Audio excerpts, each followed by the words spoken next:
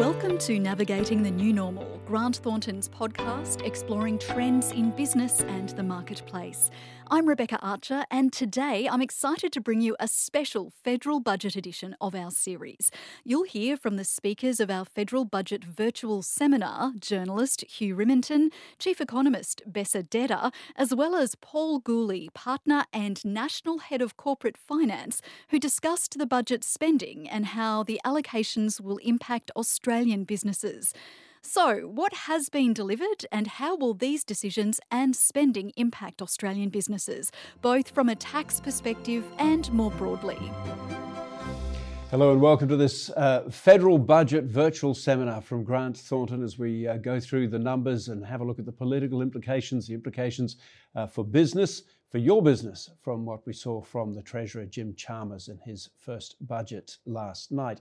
May I start by acknowledging the traditional custodians of the land of wherever we meet today throughout Australia, the connections of those traditional custodians to land, sea and community, and we pay our respect to elders past, present and emerging, and extend that to any Torres Strait and Aboriginal peoples who are watching us today. So let's start with who we've got on the panel. I'm Hugh Riminton. I'm National Affairs Editor with the 10 Network, formerly Political Editor for the 10 Network. I've been covering some budgets for a good many years now.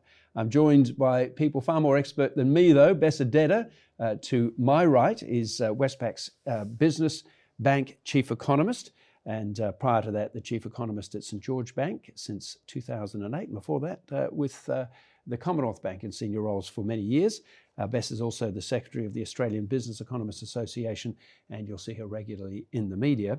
And to my left, Paul Gooley, who leads Grant Thornton's National Corporate Finance practice and is head of the financial advisory team here in Sydney, specialising in advising clients on mergers and acquisitions, fundraising and divestments across a range of industries and markets.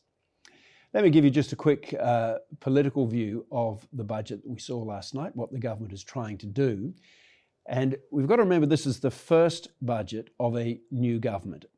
You only get one first one when a new government comes in. And in some ways, it's useful to go back to the last first budget of a new government.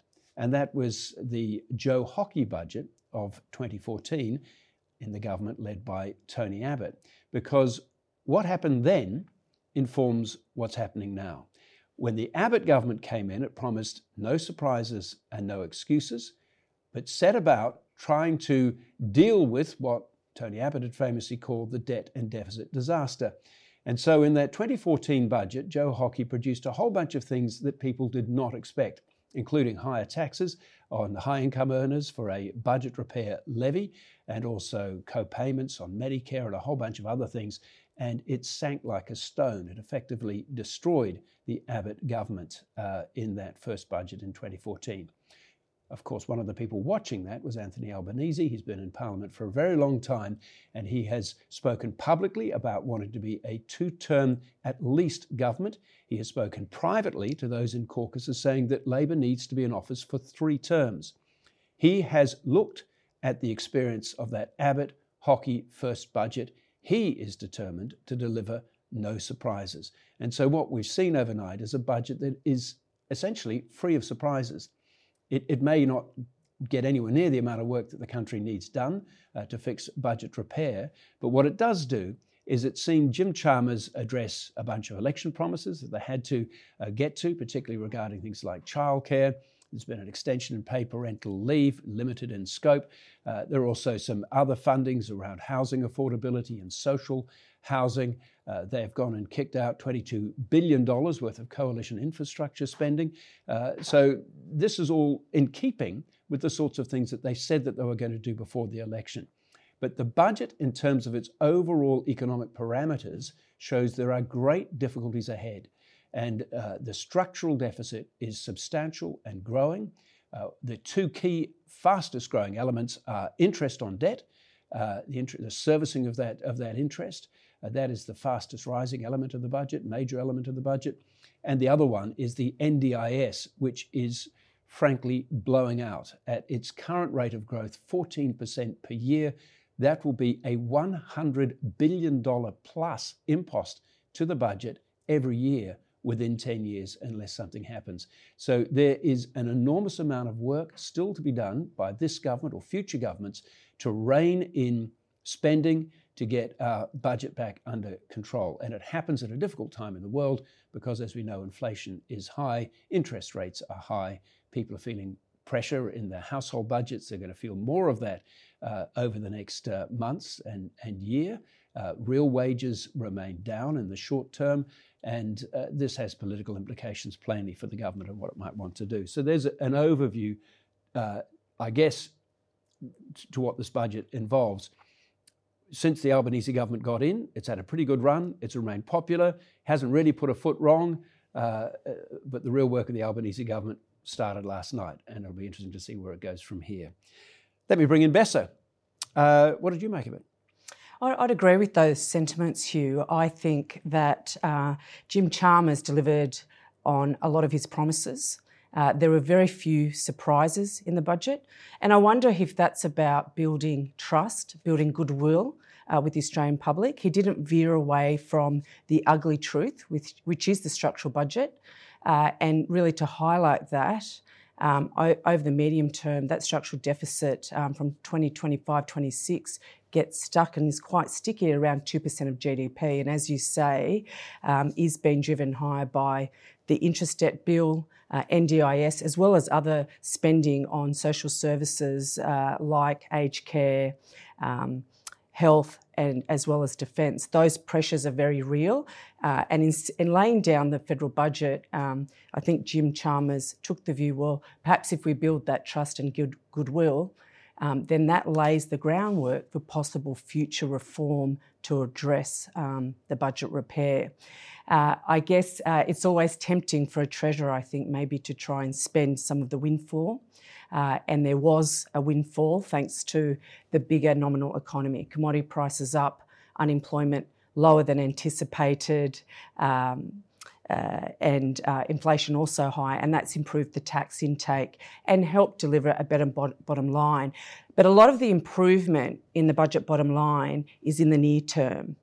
It's banked up front, and then as you move further out, that's when you really see the cost pressures start to drive higher. It's even worse than they were predicting, 6 months ago in the budget update that comes immediately before the federal election. That's right, and I think it comes back to Chalmers being quite open around those challenges around the structural deficit. Chalmers is also looking into a cost of living crisis for many households.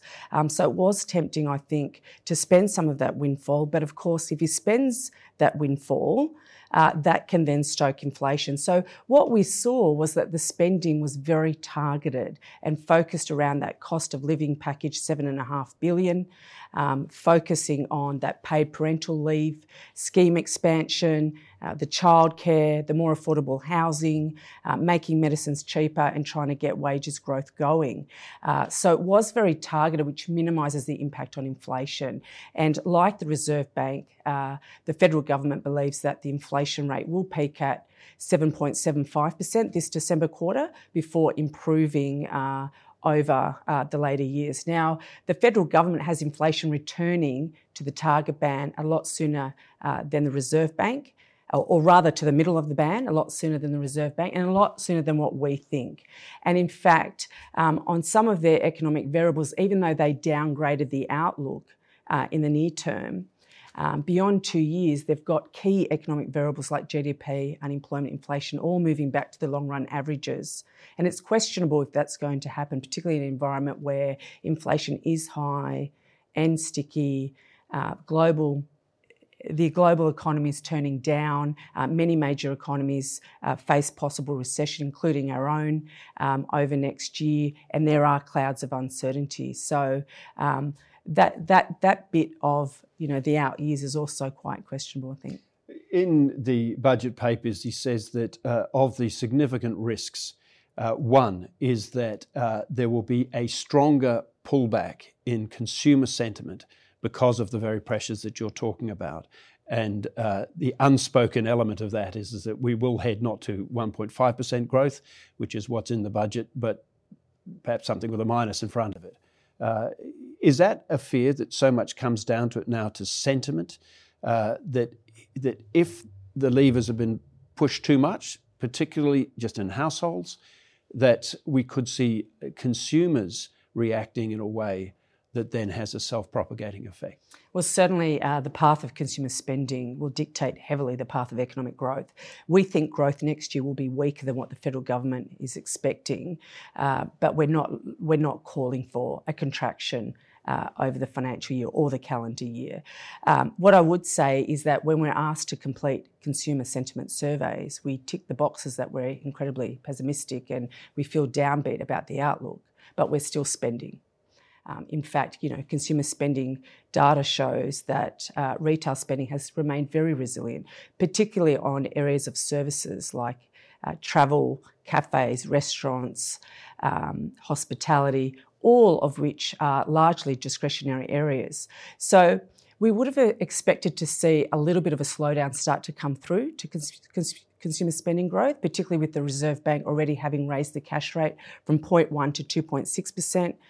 That's the most aggressive tightening we've seen since inflation targeting was introduced, but the resilience is still there. But we do anticipate that slowing will come because the RBA does have more work to do in raising the cash rate and bringing inflation down. But I think the RBA is very aware that monetary policy has lags, and that's one of the reasons why it was one of the first major central banks to pivot. So instead of delivering another 50 basis points earlier this month, it pivoted to 25 basis points.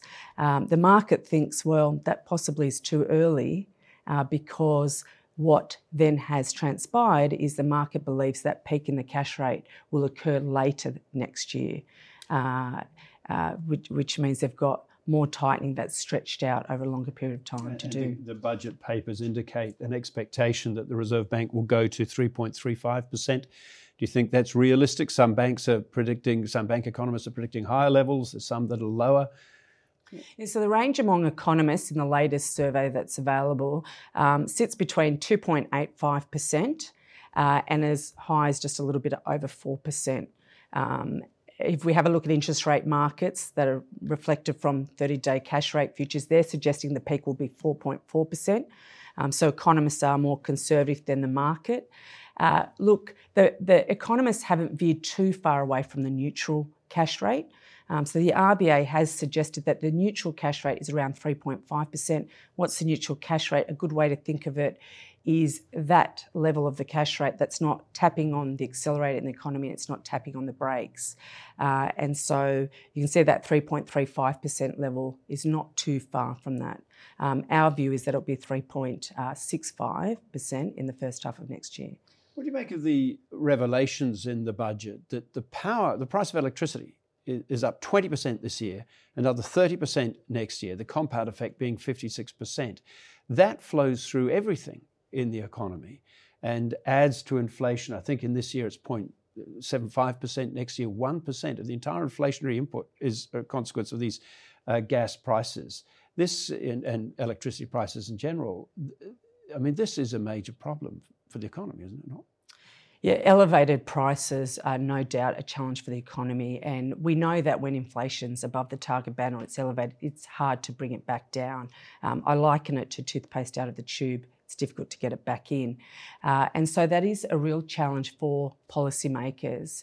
And to Jim Chalmers' credit, he didn't stoke that inflationary pressure through spending big, but, through ensuring that the spending was very targeted. The risk, I think, is to the upside for inflation. The risk is that the RBA might need to do more. And the risk is that inflation will be higher for longer, which gets back to my earlier point that I don't think inflation will get back into the band as quick as what the federal government is betting on. We've also got an Australian dollar that is down around 62 US cents. It's also fallen in trade-weighted terms, which is a measure of the Aussie dollar against the currencies of those economies we do the most trade with. And so imported inflation is likely to be higher than what the RBA anticipated just a few months ago. And that'll also feed through to overall inflation. And one of the reasons the Aussie dollar is down around these levels is because the RBA pivoted, but the Federal Reserve hasn't. The Federal Reserve has still kept going with 75 basis point rate hikes and is expected to do so again next month when they meet. There is the long-term question, in fact, a whole series of long-term questions about that structural difficulty that exists in the national accounts. Put simply, we either have to save a lot of money from somewhere or we have to build up our tax revenues from somewhere. What is your expectation as to where the government will turn, and what do you think are the most obvious things that they're going to do to try to correct what's now a genuine threat to the economic well-being of the country? Yeah, look, it's difficult, and the Henry Tax Review was done in 2010, and it seems like a lifetime ago. But there are a lot of good recommendations in that review, a lot of which weren't taken up. So I expect perhaps that review might be maybe dusted off a little and looked at a bit more closely. The government has put in more realistic productivity growth forecasts. So they've downgraded from the 10-year average to around the 20-year average for productivity growth. So we've got a more realistic, I think, picture of what the structural budget might look like over the medium term and long term. And like I said, I do think that they are looking at possible reform, including tax reform, and that they'll need to do that, I think, in order to really, I guess, eat into repairing that structural budget, which is a real challenge. I mean, there's no one silver bullet that's going to fix up tax reform. But if they were looking at stuff, obviously Bill Shorten went to the election in 2019 for Labor with a whole bunch of tax reforms. The voters didn't like it. They kicked it out. So are there obvious ones? We talk about low-hanging fruit. Are there any low-hanging fruit? It's hard to see any low-hanging fruit, and recall with the GST that wasn't accepted very early on when it was introduced, and then the next government tried it again, and it sort of went through. Look, as an economist, we do prefer the GST to be expanded, so to include all goods and services, and for lower income households to be compensated for that, and the GST to be raised. That's an obvious one. And that seems to be a cleaner one. But whether they go down that track, and certainly there's been no hint of that, remains to be seen. We hear from Jim Chalmers that there's a present tense, you always look for the present tense. They have no proposals to change the legislated stage 3 tax cuts. Of course, you get a new proposal tomorrow to change them, and that's the nature of politics. But right now, no proposals to change them. But the only undertaking he would give last night was there will be tax cuts on the legislated time frame. And there's wriggle room there for him to produce something else, some other tax cuts in that legislated time frame, which don't go as far as what has been legislated and promised. Do you think that's a likely sort of off-ramp for him? Look, our view is that the stage 3 tax cuts won't be scrapped, but they will be tinkered at, particularly at the high end. It will be pared back in some way because it costs a lot. But one thing is that Australia does have a very big over-reliance on income tax relative to consumption tax, particularly compared to other major economies around the world. And one of the things that the stage 3 tax cuts can do is inch a little bit closer to relying a little bit more on consumption tax, which would be a slightly better balance. So from that perspective, I'm in favour of not scrapping it completely, but can understand that they might choose to tinker with it at the edges. And just finally, I guess any changes, a lot now depends on what the opposition does and what the tone of the opposition is between now and really leading up to the next election, because they'll have to, for these long-term difficulties, it's not going to happen in one term of government, it's going to go over a long period. Peter Dutton is also new to the role of opposition leader. He has a reputation as a hard man in politics.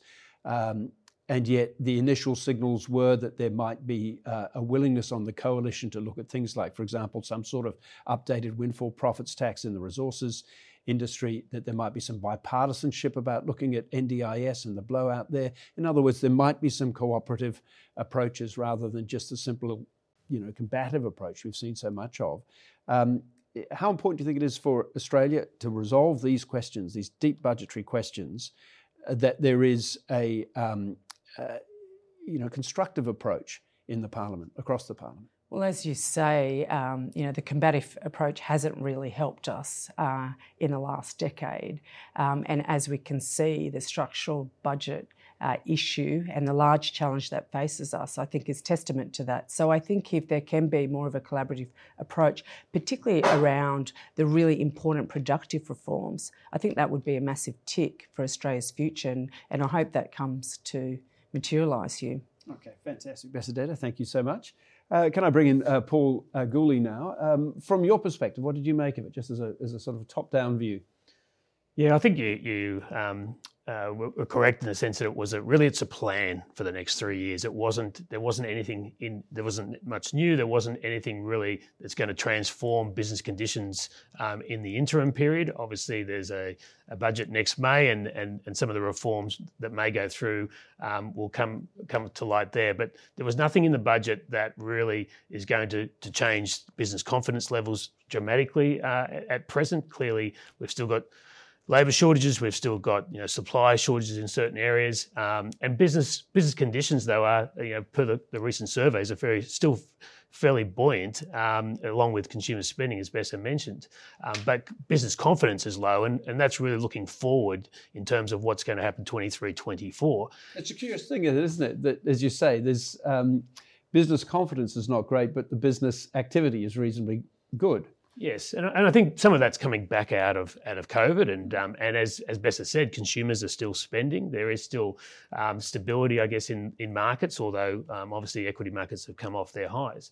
But there's still a lot of stability there. I think the most important thing for businesses in this budget was that it was responsible. They did return the money that's come through this through the commodity price increases. They did return it to the budget, so we're not going to see initial inflationary issues. We're not going to see a UK style hit to our capital markets, which I think business would have been very happy with. If that had occurred, then obviously the conditions would have been quite difficult for business. So I think that's a very big positive. But business are looking forward. If you look at some of the estimates in the numbers, particularly around company tax, it's 3.2% for next year increase, but a 21.6% decrease in 24, and that points with the GDP number at 1.5%. To some fairly negative trading conditions for corporates, and so I think that the corporates would be looking at now, what are we going to do to get to 23-24? What can the government help us to improve conditions there? And as you said, there's a big imperative to fix the budget, and some of those initiatives may target business and may provide more cost to business. So I think there's a lot of uncertainty for business in relation to how 23 and 24 are going to play out. As you said, a lot of these initiatives are long-term solutions, so there's some very good positives around some of the key issues around labour and supply and infrastructure and construction, but they are long-term plans. They are not going to resolve conditions in the next 6 to 12 months. Power prices, as you mentioned, is a key input for a lot of businesses. There's nothing in the budget that is really going to resolve it, and I mean, a lot of it's outside the control of government. Initial thoughts are that, yes, good to have stability, good to have a budget that's responsible, but nothing here for business apart from some tweaking around the edges that's really going to fundamentally change their trading conditions for the next 6 to 12 months. You mentioned that drop-off in expectation of corporate tax revenues. So, and I just see that transferring to a whole bunch of boardrooms around the country where I guess a lot of directors and executives of companies are looking at going, that they are feeling that themselves, that profitability is going to come under strain, depending on where their exposures are, of course. In that setting, do you think that there is a risk that companies will become too risk averse? Well, definitely, businesses will be looking forward, particularly around the lag that's usually occurring from a drop in interest rates or an increase in interest rates. So we would usually see these lags to be anywhere from 9 to 12 to 18 months from when the peak conditions start and when we potentially go into a contraction. We're not calling it a contraction at this stage. So businesses would already be working towards trading conditions and how hard they are going to be.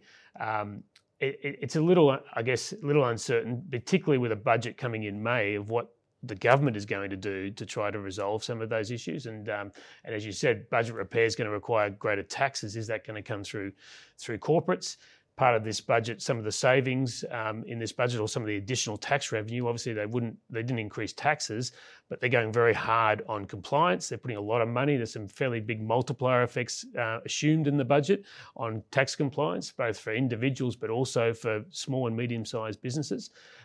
And I think some of the concern on that would be, whilst it's encouraging us to recover more taxes and to fix the budget in that manner, that usually comes with a fair bit more compliance costs, a fair bit more regulation to run small, medium-sized businesses. So it'll be interesting to see how that actually plays out in the market. But I think boards definitely will be looking forward to deteriorating conditions, and one of the areas obviously that will be a factor, and that is how they employ and how they look for labour. Labour's been very difficult to come by. It's there's still a lot of labour shortages around, and a lot of and whilst I saw the number on wage growth 2.6%. In the private markets for some time now, we have seen wage pressure. We have seen good increases going to our employees in businesses, and you see the RBA minutes, I think, mentioned there's some early signs of private wage growth increasing, and so we have definitely been seeing that for 6 to 12 months, and that is going to play out into the labour market in the next 12 months as those increases really take position. So I think there is some concern for business, and to your point, does that decrease investment? There is a lot of investment in this budget, but it's very targeted to certain sectors. It's not targeted in a broad-based manner. Some of the R&D tax incentive schemes were supported again, so that's a very big positive. But there's not a lot more there at the moment in relation to innovation, apart from longer term clean energy innovation, etc. Good $50 million for critical minerals research, which I guess is a very big positive in terms of our resources of minerals. But there's not a broad-based support, I guess, for further to support business investment, and usually that's where business will start to reduce, and that's when conditions, particularly on the labour side, may start to deteriorate. So for those businesses for whom a primary constraint is skilled people, there are some medium-term solutions in there at TAFE places, a few more university places, particularly in nursing, teaching, other sort of in-demand professions. Immigration is going to go up again, skilled immigration. What positives do you see there for helping that particular constraint on business? Yeah, definitely one of the main ones that we've seen is the immigration, obviously coming out of back of COVID. So the extra 35,000 places is welcomed. I guess, and probably more importantly, there's $36 million for to try to resolve the backlog. Our clients are seeing significant backlogs. I think the days are out in the 80s rather for visa processing, etc. So some of those critical staff shortages are going to be assisted by this, I guess, focus on the backlog. So this is the frustration of businesses. They see the talent they want. They're trying to get that person across or those people across, and they just simply can't get it through the bureaucracy. Correct, and we're working in global pools here, and also our major pools of talent coming from, say, Europe and the US having exactly the same issues. So it's very difficult to relocate people in this market. So yeah, I think that's a very big initial positive that we've seen from the budget. We are hearing from our business customers that in recent weeks, in the last 6 weeks, it's just become a little bit easier to get in skilled migrants from overseas in terms of the fast tracking of visas. It was much harder earlier on.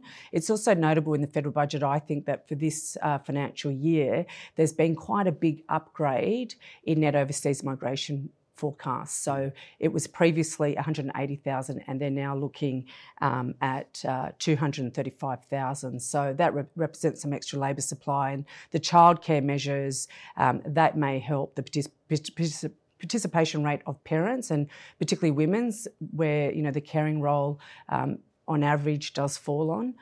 So there were some, I think, measures around the edges, I think, to help boost labour supply. We're also hearing from our business customers that offshoring is returning.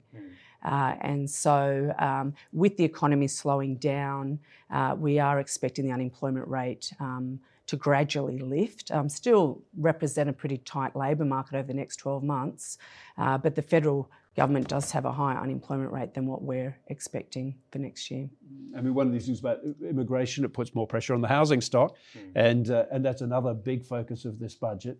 Do you think that they've got this headline of a million new houses over 5 years from 2024? It's not quite as great as it sounds, because a country of this size produces housing in the normal course of events. However, there are some initiatives in there. Do you see benefits there, for business to take advantage of this new accord that is being trumpeted by the government, that is going to deliver more affordable housing around the country? Yeah, definitely. There's a boost in terms of the construction sector there. I guess one of the concerns would be, what does that put more pressure on input supplies and also labour in that sector, which has been extremely tight. Although we are starting to see some reduction in some of those, particularly on key input prices like steel, etc. We're starting to see a softening in those prices. So that could cause issues. We have done a lot of work in affordable housing, and it is definitely a key requirement, and I think the population does see that as a key requirement. So we would support further investment in there.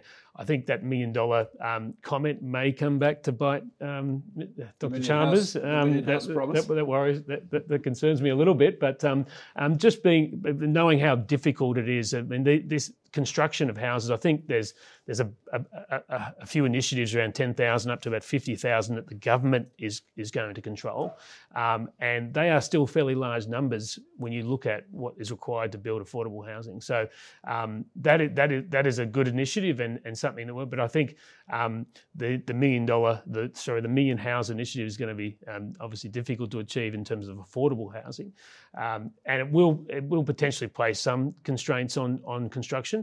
Although we may be going into a cycle where construction may need a bit of a boost, and so we've got the National Housing Accord. We've also got a lot of the infrastructure, clean energy technology that's going to boost investment. So it may come at a good time where the market starts to turn down in terms of construction, and this will be a boost for that. So we would see that as a positive. I think just on labour markets as well, the childcare initiative is going to be a positive. I guess we have gone post-COVID to a very flexible working environment in most firms, and this can only improve that ability for flexibility. It's very important to have greater workplace participation, particularly around diversity, and the paid parental leave as well. Grant Thornton was a very early adopter in 26 weeks, so we're a big proponent of the indirect benefits. Whilst it may provide some short-term cost to business, and we've definitely seen that in our business, the benefits, the indirect benefits of having greater workplace participation, greater retention and development of your workforce outweighs the cost to business. So again, very positive announcements around the move to 26 weeks. So those initiatives should have some effects. I think the downturn in economic conditions will probably also fix the labour shortages, as Bess has just mentioned there. I think it's going to be a bit, probably more economic conditions will open up the labour market a bit and opening borders. But clearly these are longer term initiatives that are important. The TAFE places and the university places, again, they are longer term skilled benefits to employment, but they're not things that are going to really have any effect for business, at least for the next 2 or 3 years. Just on the housing thing, Bessa, the Accord, there's more details we need to find out about this. Yeah, I was just going to say it's scant on detail, isn't it, here? But one of the elements which they've gone to is superannuation as being a party to this. Mm-hmm. And I just wonder, a lot of people out there are looking at this superannuation balances, and they've gone down over the last 12 months. And now there is this view that superannuation is going to use the vast amount of money that's there under management, somehow or other engaged in this process of producing affordable and social housing.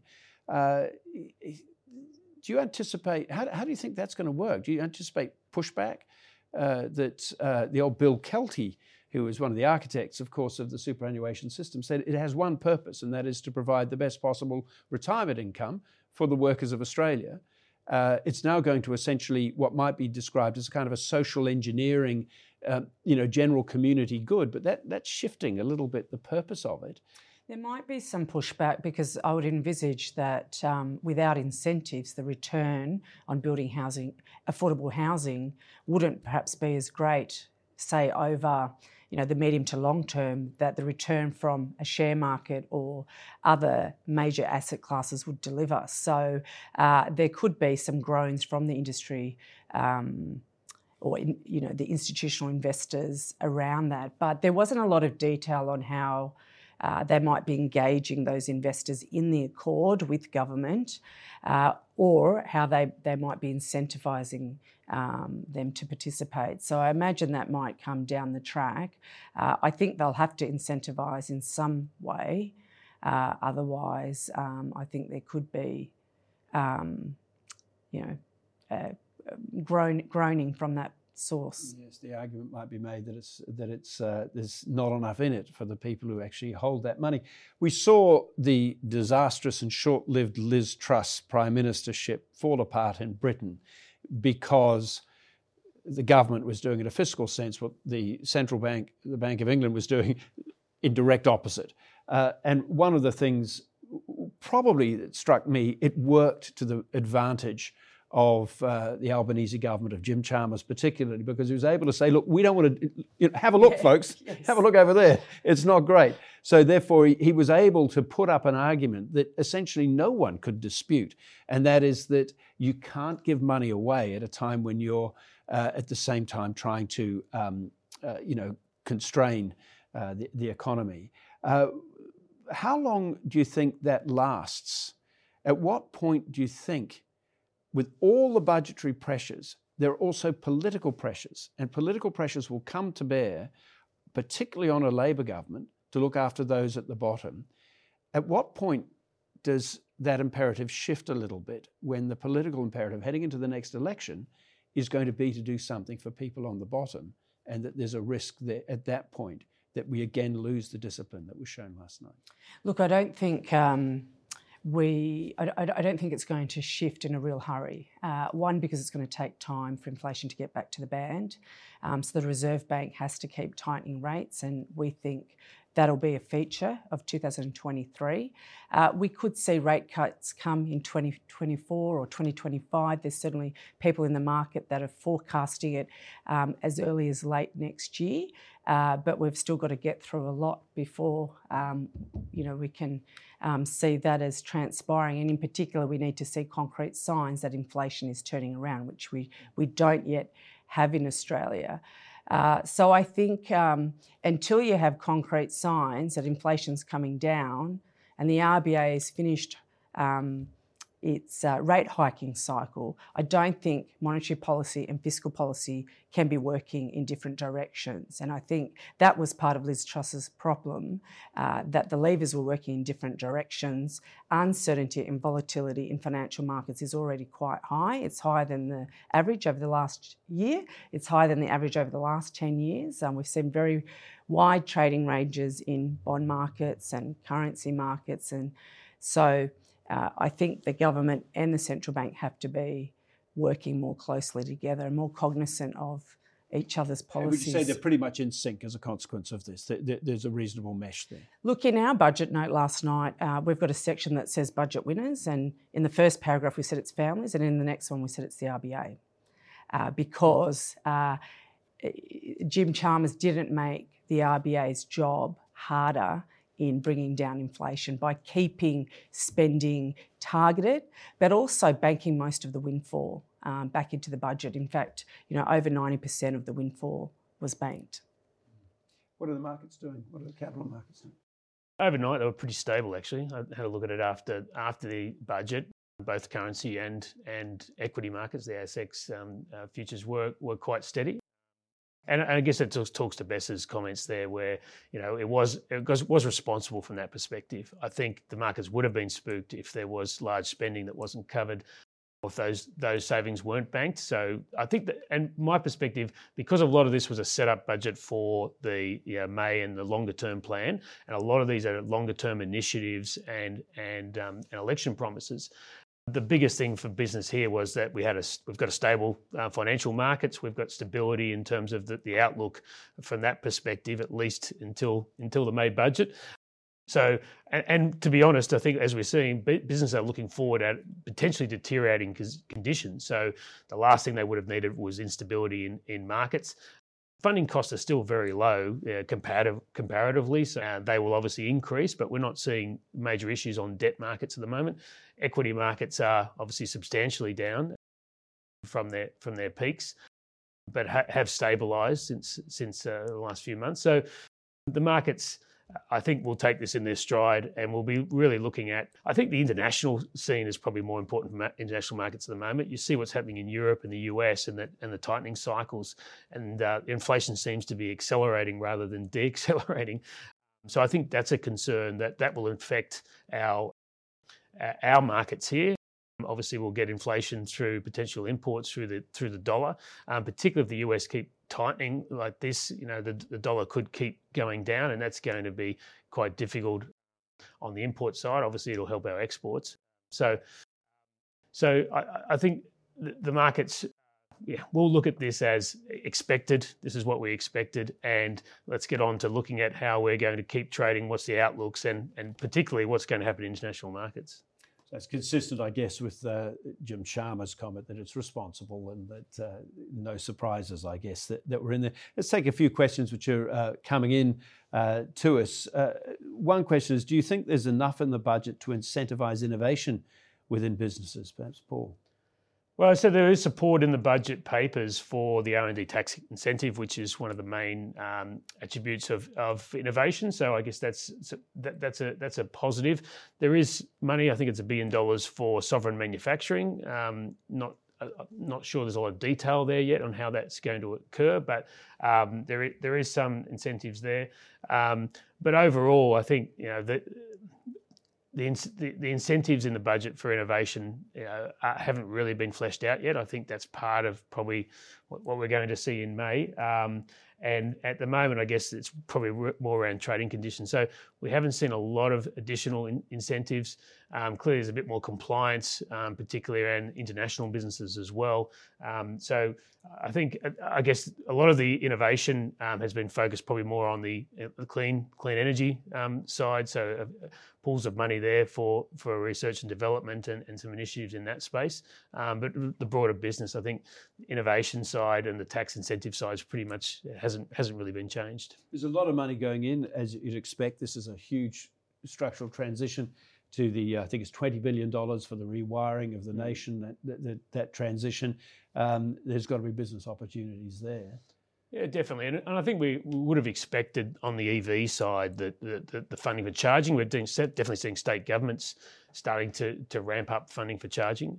So we're seeing that. There's solar batteries for housing and storage and solar panels for housing. So I think those are all positives. But the real spending, and again, these are long-term plans. So and they may have some immediate, they won't resolve power pricing. So that 56% compounded price increases, these initiatives obviously can't do much about those now. I guess the plan is to obviously build the infrastructure so that we can get more renewables online and be cheaper. But there is an enormous amount of investment. So I guess from a business perspective that's facing that investment, there's some very large opportunities, particularly around on the construction side and then on the retail side. There is as well. So I think those are all very, very positive, but they are longer term investments in trying to reduce power prices. And I think that's going to be a major issue for businesses and something that the government doesn't really have a lot of levers to control, particularly in the short to medium term. A question here regarding freight costs being on the rise. There's extra pressure on importers and exporters. Will the budget help alleviate those costs for those businesses? Did you see anything there, Bessa, that would... Well, in terms of freight prices, they've actually been coming down. So when we look at a range of global shipping prices, they've certainly come down a long way from their peak. I think the shipping companies have become a lot smarter at, I guess, anticipating what demand will be and matching that with capacity. So I think that shipping prices, while they might have a little bit more room to fall, we may actually not see those prices return to pre-pandemic levels because the shipping companies have become savvier and they might want to protect a bit of a wider margin, particularly in Australia where shipping lines collapsed to 3 companies. So we are seeing that flow through. We are hearing from our business customers that it is a bit easier to get supply of materials in. The delivery times have improved. I'm not saying they still don't have to order well in advance, but it's certainly a lot better than when it was late last year. Also, what the data is showing and what we're hearing from our customers is that because they've been ordering really early, just in case they can't get it on time or just in case it's not available when they need it, stock at warehouses is really full. And in fact, in the wholesale trade industry, it's just off a record high in terms of the amount of inventories. So one of the questions I have in my mind is, well, if consumer spending slows too fast and global supply chain disruptions keep improving as global consumers move away from spending on goods, which is what we did during COVID, and back to services, and we're certainly doing that. We're taking our holidays overseas and eating at the cafes and restaurants and taking advantage of our freedom post-COVID, then will they have to discount that stock to move it? It's a very good point. And it's that inflection point. Well, it's a good point. Our clients are definitely seeing very high stock levels and are also seeing capacity in the freight system. And I think a lot of that is coming into Christmas. A lot of people have stocked up, and so there is free capacity, and freight costs are down substantially. If you look at the container prices, they are down substantially. So I think that is a large risk. If consumer spending continues to hold up, it'd be hard to talk down consumer spending given how resilient it's been over many periods. But it is. But you would expect it's got to reverse at some stage. That sort of 6 to 9 month lag usually plays out. So if that does eventuate, I agree, there will be stock, there will be some discounting, particularly the February-March period. Again, is usually difficult for retailers. We could see that again with large stocks and large discounting that's going to have to occur. And these interest rates will have to at some stage play out into consumer spending. We think they'll bite much more over next year, particularly with 66% of households that have a fixed home loan rate. They'll be rolling off by the end of next year. So increasingly, as we move through the rest of this year, next year, you're going to have more households rolling off fixed home loans onto these higher variable rate loans, and also the RBA has more work to do. We think they'll need to take the cash rate to possibly as high as 3.65%, but as I said earlier, there's an agreement among markets. Well, there's a consensus among markets and financial markets that there is more to do. It's just how much more does the RBA need to do is the question. Another factor which struck me as I went to the news conference with Alan Joyce recently, in which he was announcing this return to larger profit than was expected, and that was essentially being driven by the factors that you talk about, that people have come out of the pandemic and they really want to travel. They want to travel for their own personal growth, but there's also a lot of pent-up family travel where people haven't seen grandkids, haven't seen, we're a migrant nation. There are people who feel as if they need to make reconnections with families, but that's incredibly expensive, hence the profits for the airlines at the moment. And that itself absorbs and takes out of people's capacity to discretionarily spend, I would have thought, if you're spending a lot of money to go back to home countries. Yeah, but what I would also say is if we have a look at our short-term arrivals, they're turning up much more higher, sharply higher. Same with students, same with immigration. Those numbers are all recovering. I've just returned from Europe, and the number one message I got from Europe was the tourist season started earlier. It was a lot bigger than what they'd seen in a really long time, and it hadn't yet finished when normally it would have been finished by by around mid-late September, and it hadn't. And I do wonder, well, we're now heading into summer here in Australia, and that pent-up demand around the world, I think some of that will flow over into Australia, and those tourists will be spending money, and that could support some of the consumer spending, or at least provide a little bit more resilience to the consumer spending growth outlook in the short term. One of the other known unknowns, I guess, if I can use that old phrase, that Jim Chalmers pointed to was the cost of weather-related events. So the budget contained this $3 billion, which I presume they shoehorned into the budget in quite the recent past, in the lead up to the budget, bearing in mind what's happening in the Riverina flooding in other parts of New South Wales as well. Obviously, that money is involved in a lot of recovery, a lot of infrastructure. There's a lot of roads and bridges that have been washed out and damaged.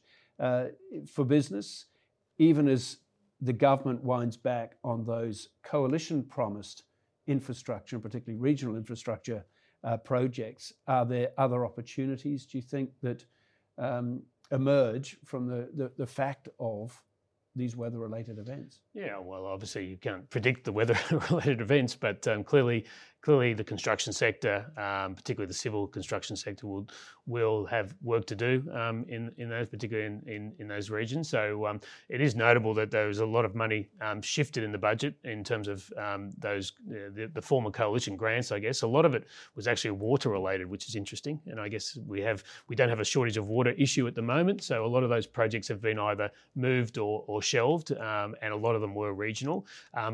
But again, the spending has gone. I guess from an overall perspective, the spending has just been shifted into things like this and other areas. So there'll be some short-term benefits to some construction companies, I would have thought, through that. But I guess the other side to that is the inflationary pressures of groceries, etc. Will that have a material effect on inflation, etc.? That's probably a wider discussion, but there will be a short-term hit. I mean, the weather is interesting. We've obviously gone through the La Nina. I think there was some data out yesterday to say that might continue for a few more months, but you would expect, if things play out, that we may go into a drier period as a custom, and therefore they'll have different challenges. But at least I guess some of these construction costs or these construction spends will prop up some of the industry, I guess, as we talked about, potentially downturn into 23-24. One of the things which the government made much of was its crackdown on multinational tax compliance, getting tax income out of the multinationals.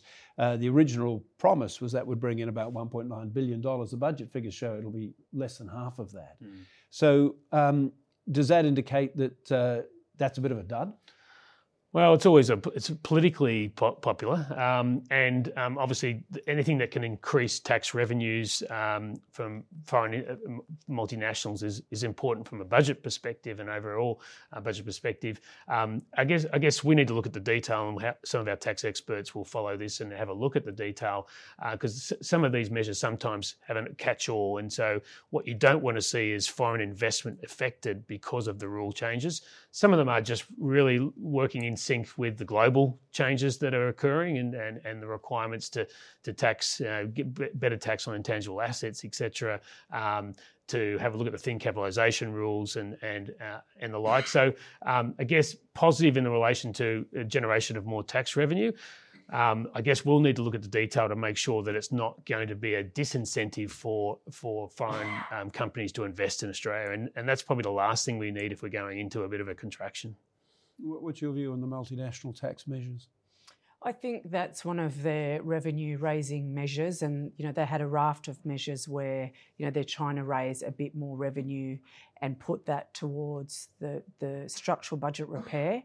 It's not that much, though, is it? No, it's not that much, but it's a little bit of something. I guess what I was thinking was that just like the tax intake will be smaller going forward for our government because the nominal economy is shrinking. So the nominal economy in Australia is set to shrink from 8% this financial year to contract to minus 1% in the following financial year. That's also facing other economies around the world. Company earnings will get tougher in a global economic environment that has dark clouds over it. And so that might be part of the reason why some of that tax intake might have been downgraded, given the economic conditions around the world and the earnings prospects for companies in the major economies. We're almost out of time. I'd be interested to get your view on on essentially the key problem. And that is that if you look at the 5 areas which have been nominated by Jim Chalmers, where costs are rising ahead of the general economy, health and aged care, NDIS, defence, the servicing of the debt. If they need to rein that in as much as they can, but they need more income from somewhere or to find other cost savings somewhere else. It's not obvious where those cost savings come from. So what is your sense of it, looking now over the next couple of cycles, electoral cycles? What is Australia going to have to do to bring its books back in order? They're going to have to lift productivity reform in order to really address that structural budget issue. We talked about innovation a bit earlier. Spending on R&D, spending on innovation's really dropped away in Australia relative to other countries. We've dropped in terms of our ranking on how well we do for business dynamism. How easy is it for businesses to form? How easy it is for businesses to exit? The red tape. It's a very complex issue, productivity, but they've really, I guess, got to bite the bullet and try and start, I guess, pushing in that reform over the next few years, because the issue really starts to grow from 2025, 2026 beyond. So while the issue is still there in the near term, those cost pressures really blow out beyond the 2 years, particularly when the nominal economy starts to shift down a gear and we don't have, higher commodity prices, lower unemployment, and improving economic growth, delivering a revenue windfall to the budget bottom line. What's your thoughts? Yeah, I agree. I mean, there's not many levers apart from broad-based, more broad-based taxes, which I guess we would support as well. But that can be difficult to implement. There's not much else they can do apart from trying to incentivise growth and grow our way out of the structural deficit. So again, business does get hampered by the compliance cost. They do get hampered by the regulations, and so anything that can be done to free that up in terms of just the day-to-day compliance, also the way they employ people, some of the taxes that are involved in that. I mean, there's a whole raft of, I guess, initiatives. Some of them are more difficult than others, but again, we need to find ways to do that. I do think that part of that budget repair will come through stage 3. There's no doubt that will be one of the key parts to raise additional capital, additional funds. But we do need to go for more fundamental structural reform. I mean, even corporate tax rates. Obviously, we've had the reduction down for the small businesses to 25%, but clearly we need to be more competitive on that, and a range of different productivity measures. So they are longer term, and you probably need a couple of term government to really push some of that through. But in the short term, I think it's really businesses bunkering down and seeing how they can trade through this, and hopefully, the consumers will maintain their spending, and also, as you said, there'll be more immigration, more foreign tourists, and some of this infrastructure spend will start to spur, I guess, better trading conditions for some companies. So we've got a short-term slowdown. What do I say? Short to medium-term slowdown. That's in the figures, and a lot of work to do in the long term. Been really great to talk to you both, Paul Gouldie and Bess Edetta. Thank you so much. Thanks for joining us. I'm Hugh Rimmington. Have a great day.